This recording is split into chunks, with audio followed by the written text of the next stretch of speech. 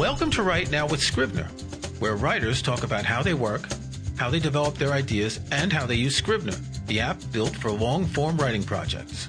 I'm your host, Kirk McElhearn, author of Take Control of Scrivener. Today I'm happy to welcome Rowan Hooper. Rowan is a science writer and host of the New Scientist podcast. Rowan, thank you for joining me. Hey, Kirk, thanks for inviting me. You're the author of a very recent book, and we were just discussing how the UK title is different from the US title. In the UK, it's How to Spend $1 Trillion, the 10 Global Problems We Can Actually Fix.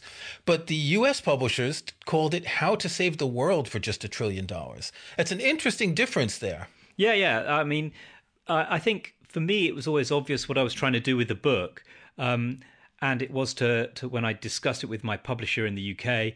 But when you come to it completely cold, a title like How to Spend $1 Trillion, it doesn't really tell you what the book's about. So the US publisher, I think very wisely said, look, let's just cut to the chase here, not leave any ambiguity around it. Let's tell it like it is, and it's how to save the world for just $1 trillion. So they just put it all out there. And I think, I appreciate what they've done with that. Yeah, because if you think of the UK title, it's like, what's the most expensive yacht I can buy? Right. Or can I buy Buckingham Palace, for example? That sort of thing. Exactly, yeah. So $1 trillion, and I was thinking about this. When I was growing up in the 70s, we had millionaires. We would hear that the U.S. national budget was in the billions. Now we've got billionaires and national budgets are in the trillions. That seems like a whole order of magnitude leap in just a few decades. Yeah, it's an interesting way of putting it, isn't it? And actually, we should get that leap again not in our lifetime, even sooner, because Jeff Bezos is predicted to become a personal trillionaire by 2026. And maybe Elon Musk will get there around the same time. But, like you say, in the 70s, we had millionaires. And recently we've had billionaires, more and more of them. And it won't be long before we'll have personal trillionaires, which is a mind-boggling and mind-blowing thing. It almost seems obscene. I mean, it's bad enough to have people who have hundreds of billions, let alone billions, but should they be able to get to that level of wealth to have to give it away? Yeah, well, I mean, that's the big question. So I think that wealth inequality is it's probably the biggest it's ever been. Just today, there's been reports out because we're in the run-up to Davos, the World Economic Forum, and there's a report showing how many billionaires have been created or been made just since the pandemic. So people have been making a lot of money off of the pandemic, and yeah, quite rightly, a lot of people say, well, that's not right. There's too many billionaires around, and there's too many people in extreme poverty. So yeah, I think it's certainly a barbed question. It's a question that a lot of people are asking, but I don't know how you do anything about it.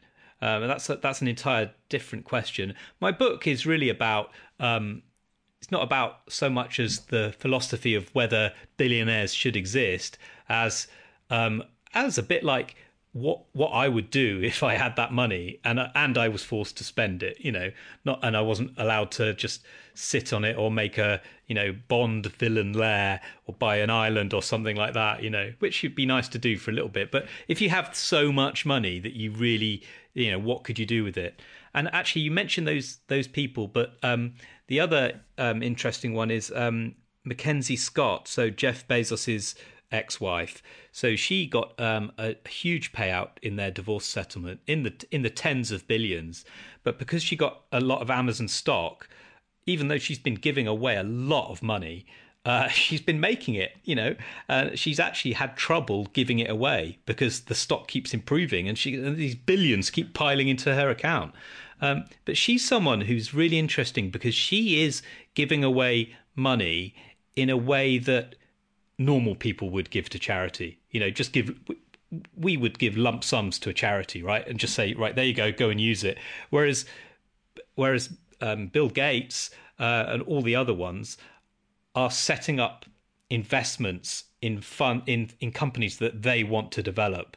And in some cases, it might be very, very, very worthwhile, especially Gates doing all the tackling malaria, trying to wipe out malaria. But he's also investing in lots of companies that he wants to, develop. So carbon removal companies, especially nuclear, modular nuclear power and nuclear fission.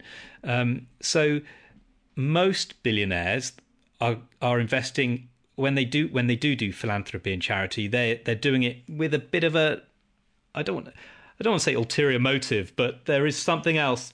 They're doing it like they know best, which is how they made their money. So what prompted you to write this book initially? It was a number of things. First of all was really just there's several things. I heard winners of the lottery saying, it's not going to change me. I've got these millions of dollars or millions of euro, and it's not going to change me. And it was a sense of frustration of like, oh, no, it should change you. It would change me. I know what I'd spend the money on right away, And then I thought it's kind of a nice pipe dream, isn't it? You think, what would I do if I had this giant lump sum of money? So I chose $1 trillion because it was it's a nice round number. It's around 1% of world GDP, and it's the amount that you hear a lot about these days. So, as you say, governments tot up their budgets in trillions. So it's a number that comes into play when you want to do something massive. So I chose $1 trillion. Thought, what could I do? What could be done if you had control of that money? And that was the starting point.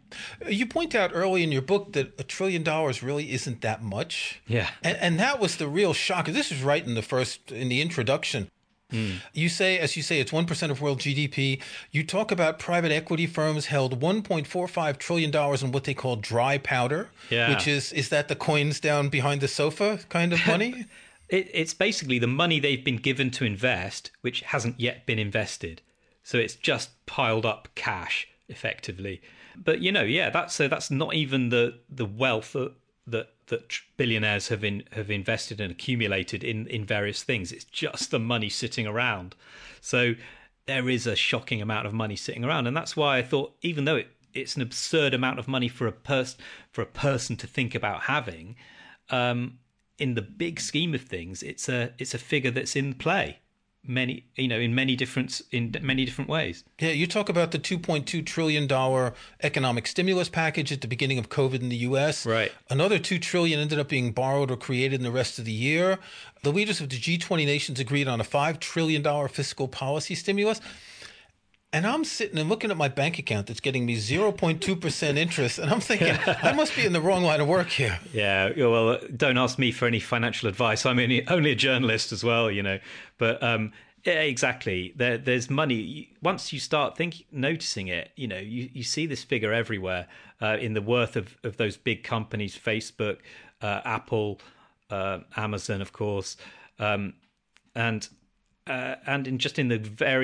in the ever-growing piles of wealth that the billionaires around the world are accumulating. I can't remember. It's like I can't remember what the wealth is of the trillionaires. I think it's $162 trillion. That's the top 1%. The top 1% of people control $162 trillion worth of assets. So yeah, there's a lot of money out there. So this is it. This is imagine you could get just a tiny amount of that. 1/162nd of all that money, you ask them all to just chip in some spare change, because that's what it is to them. And you could solve some of the world's biggest problems. Have you been in touch with any billionaires about this? I have. For obvious reasons, they're very, very hard to get hold of. They protect themselves very well. But I did have a good interaction with Elon Musk before the book came out. And I sent him a copy of the book. He reads a lot. He was interested to read the book, and he read it. And I was obviously hoping he was going to give me a blurb for the cover, and that would definitely shift a few copies. He didn't give me a blurb for the cover, but what was amazing is that in chapter 7 of my book, that's about how to get carbon out of the atmosphere. At the end of each chapter of the book, I list things that I would spend the money on, right? And in chapter 7, one of the things I would do is start a competition, a very lucrative one, and give $100 million prize to the first group company that can draw down carbon from the atmosphere at a particular level or for a particular price. And what amazed me was, after reading my book, Elon Musk started that precise competition with $100 million prize. It's the Carbon X prize. It's just made out interim payments. So he wants to stimulate the development of technology that will draw down carbon out of the atmosphere at scale cheaply. And he put up $100 million to start this competition. So as soon as that was launched, I emailed him straight away and said, "Whoa, but you were inspired by my book, and that's amazing." And he never replied. So I don't know for sure, but I like to think I spent $100 million of his money, which is really cool. Well, I would guess that a book like this is going to be read by, if not by the billionaires, at least by their assistants who give them a summary of the book. Right. The people in philanthropy, you've been writing about science for a long time. You know what you're talking about. So they're going to look at this to get ideas. Yeah. I mean, that is my hope, that this will filter in that way towards billionaires, people who want to get rid of some of their money, and give them some ideas. And that is the absolute dream that will happen with this book. So when I started reading the book, so there's 10 ideas that you have. We'll discuss some of them. My first thought is, there's no point curing disease if we're going to die from climate change. There's no point giving universal basic income if we're going to die from climate change. So shouldn't that be the one? And I mean, you explain all the variables, but carbon capture seems like the one we need the most urgently, even though we don't really have the technology. Yeah. I actually thought the same thing halfway through writing it. I kind of put my head in my hands, thought, this book should just be about climate change, or certainly climate change and the biodiversity crisis, because, like you say, if we don't solve those, the planet might break down and we've all had it. So nothing else matters. But I didn't want to. There are many problems. I wanted to look at what you can do to solve many different problems in the world, and also, the thing is, I try to spend $1 trillion in each chapter, and sometimes I can't. Sometimes the problem takes more than that. But the point is, we've been talking about the $162 trillion in private assets around the world. You could actually solve all the problems in my book and still have a lot of rich people around. So I wanted to show that climate change is the most serious problem we face, and the biodiversity crisis. For sure, and that's why there's 4 chapters in the book tackle those in different ways. But yeah, I wanted to show that there's other things we can do as well. My thought at the end of the book was that you really need all 10 of these. Yeah. That there is a certain priority. I would say that finding some aliens is at the bottom of the list from priority, even though it's really interesting. Yeah. But most of these ideas are pretty essential. Yeah. No, absolutely, and they are all being worked on in different ways and with different amounts of funding. But this is the thing, we can go much further than we are with a bit of extra money, and in many cases, it's not a lot of extra money. So I agree, finding aliens is not one of the biggest issues that we face, right? But for not many billions of dollars. And I'm talking, tens or $20 billion, you could send some really detailed missions to, the moons of Jupiter and Saturn, and really, really explore those places. And I think there's not a bad chance of finding something there. So to find a breakthrough that would be, we have found alien life, would be such an incredible thing. I think it's worth spending a few $1 billion on it. So Elon Musk could do that instead of buying Twitter. Yeah, I mean, yeah, I know. He really could. And when you look at it like that, you could do. There's lots of things you could do. But people do their personal, what they want to do.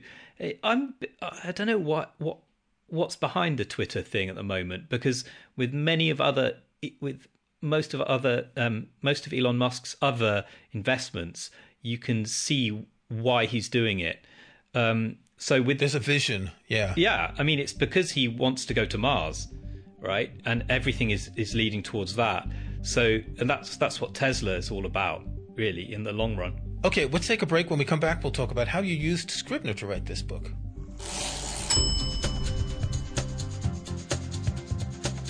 Writing a book, screenplay, or even a long article is a juggling act. You need to find the right words and the right structure, keep track of research, and refer to notes.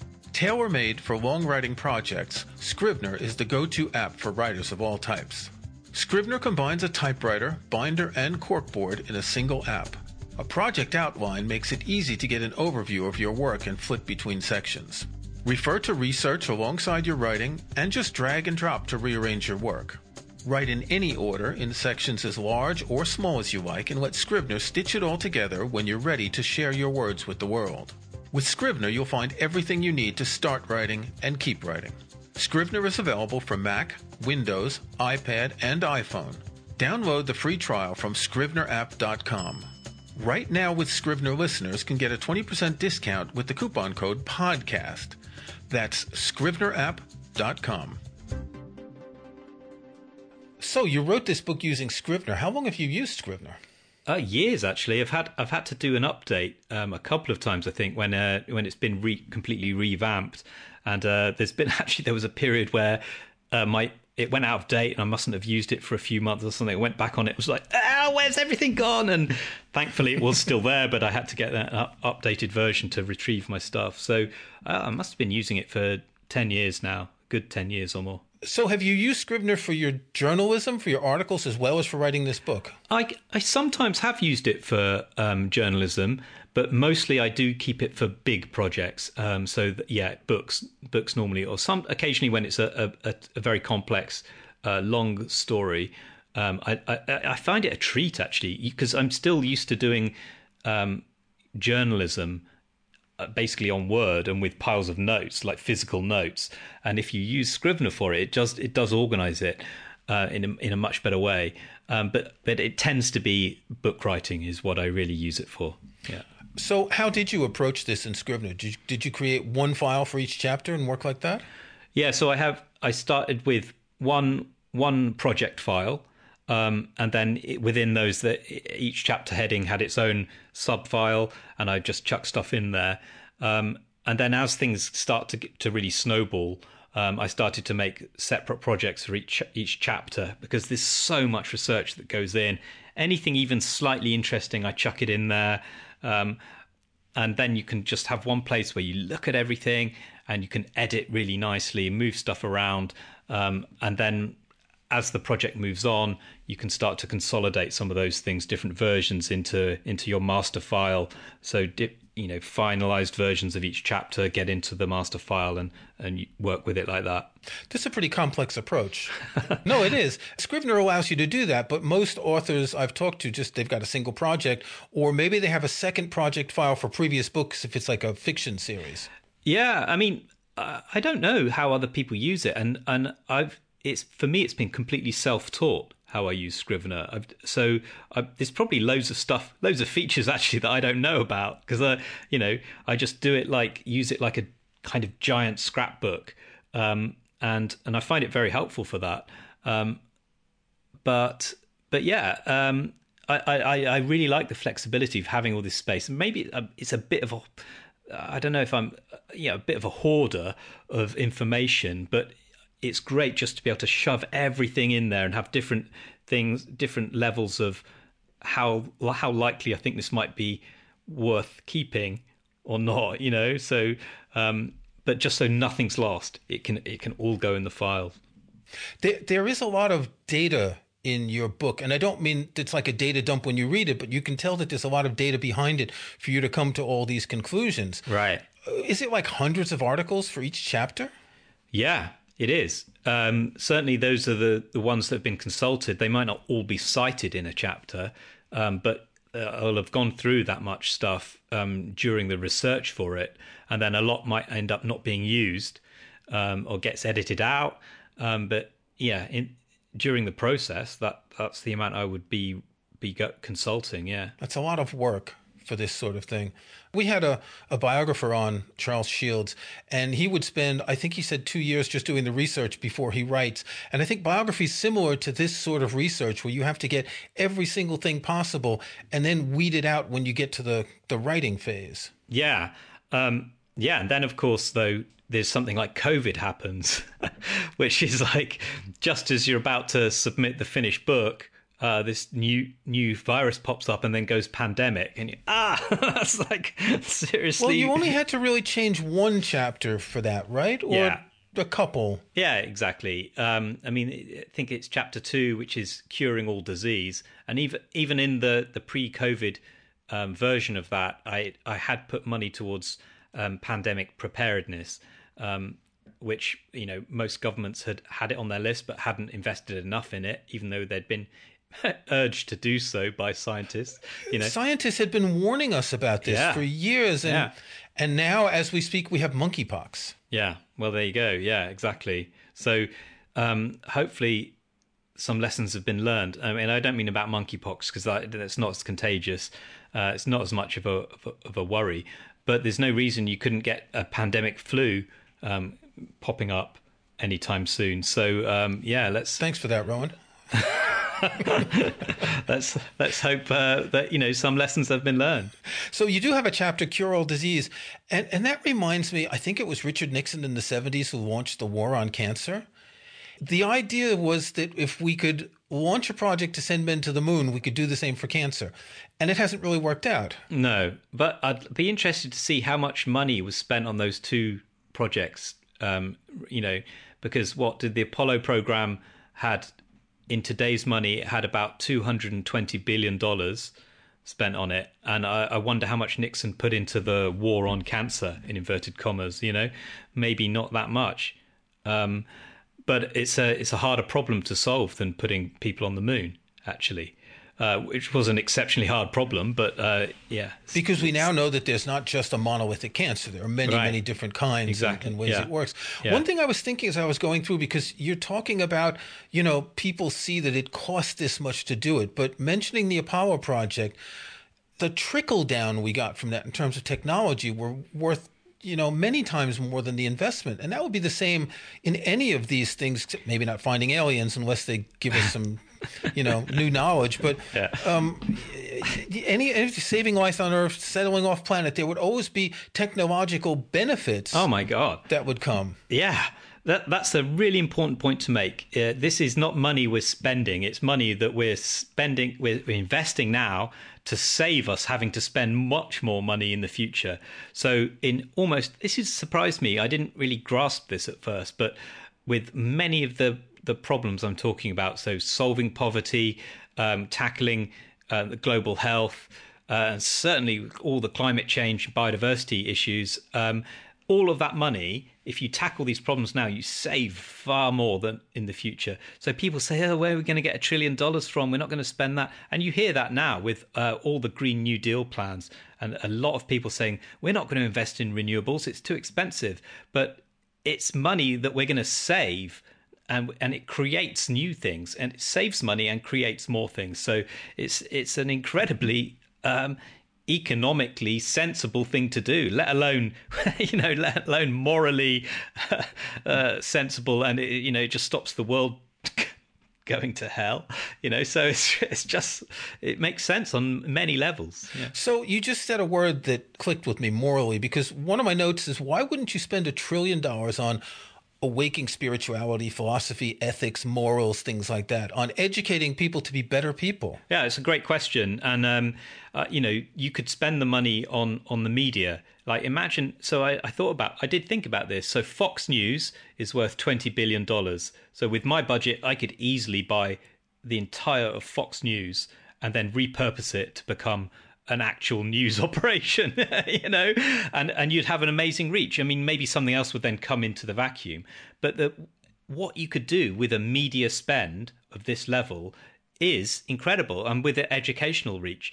But I decided to just limit myself to spending on actual scientific problems or environmental problems or things that would improve human health and welfare, because otherwise I felt the book would snowball out of control, and I just wanted to keep it to those things. But absolutely, if you did put more money in that, I think it could change the world in a very, very positive way.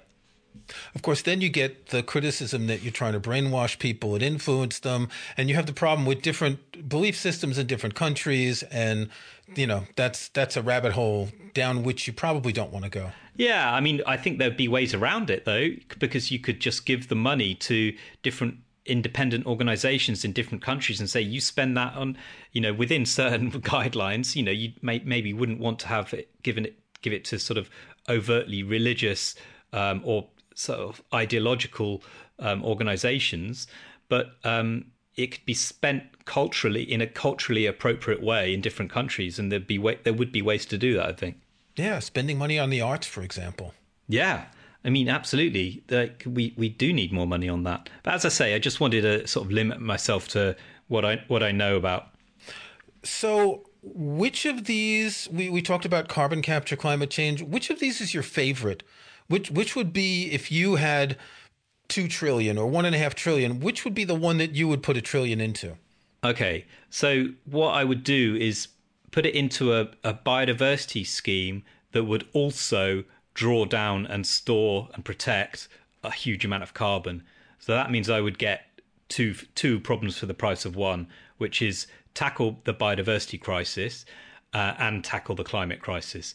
And to do that, I would buy and protect and restore huge areas of ecosystems in really vital areas across South America, Africa, South Asia, Southeast Asia as well.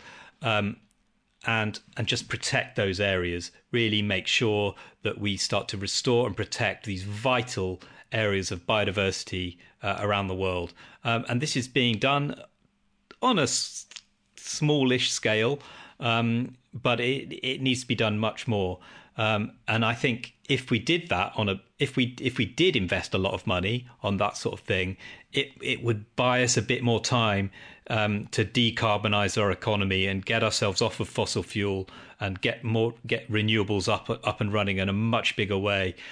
So that's what I would do. I'd spend it almost all on biodiversity restoration and carbon drawdown projects. One thing about your book is it's not science fiction. Every single idea you discuss already exists, but just at a very small scale. Some of them are at the stage of development, but some of them are already applicable, but they haven't scaled up yet, right? Right. Yeah, that was another thing that was important for me, was that all the problems or all the solutions that I present in the book have to be things that we can do now. All right. So I did at first think about investing in a project to send a starship to another star system. And there is this project underway. It's called the 100-Year Starship. There's a project Starshot as well. But these are long-term things. We're not going to be able to do that for a while. So I didn't want to, as much as I think they are exciting projects and it's cool to do it, I want to do things that we can do right now. So we can go to the moons of Saturn and Jupiter right now. Let's do that. That's fine. But let's not go to another star system yet. I want to spend the money on things we can do right now. Okay. Have you read any interesting books lately that you can recommend to our listeners? I have. I just read this. This is a novel by Emily St. John Mandel, Sea of Tranquility. It's a great kind of time travel with a twist story. Really, really lovely story. And I also just read a novel called Regenesis by journalist George Monbiot, which is all about the transformation we have to do to world agriculture, which I tackle in chapter 8 of my book, which is called Turn the World Vegan. And he's done a whole book, basically a whole book on this in much greater detail, which I thought was a really amazing piece of work.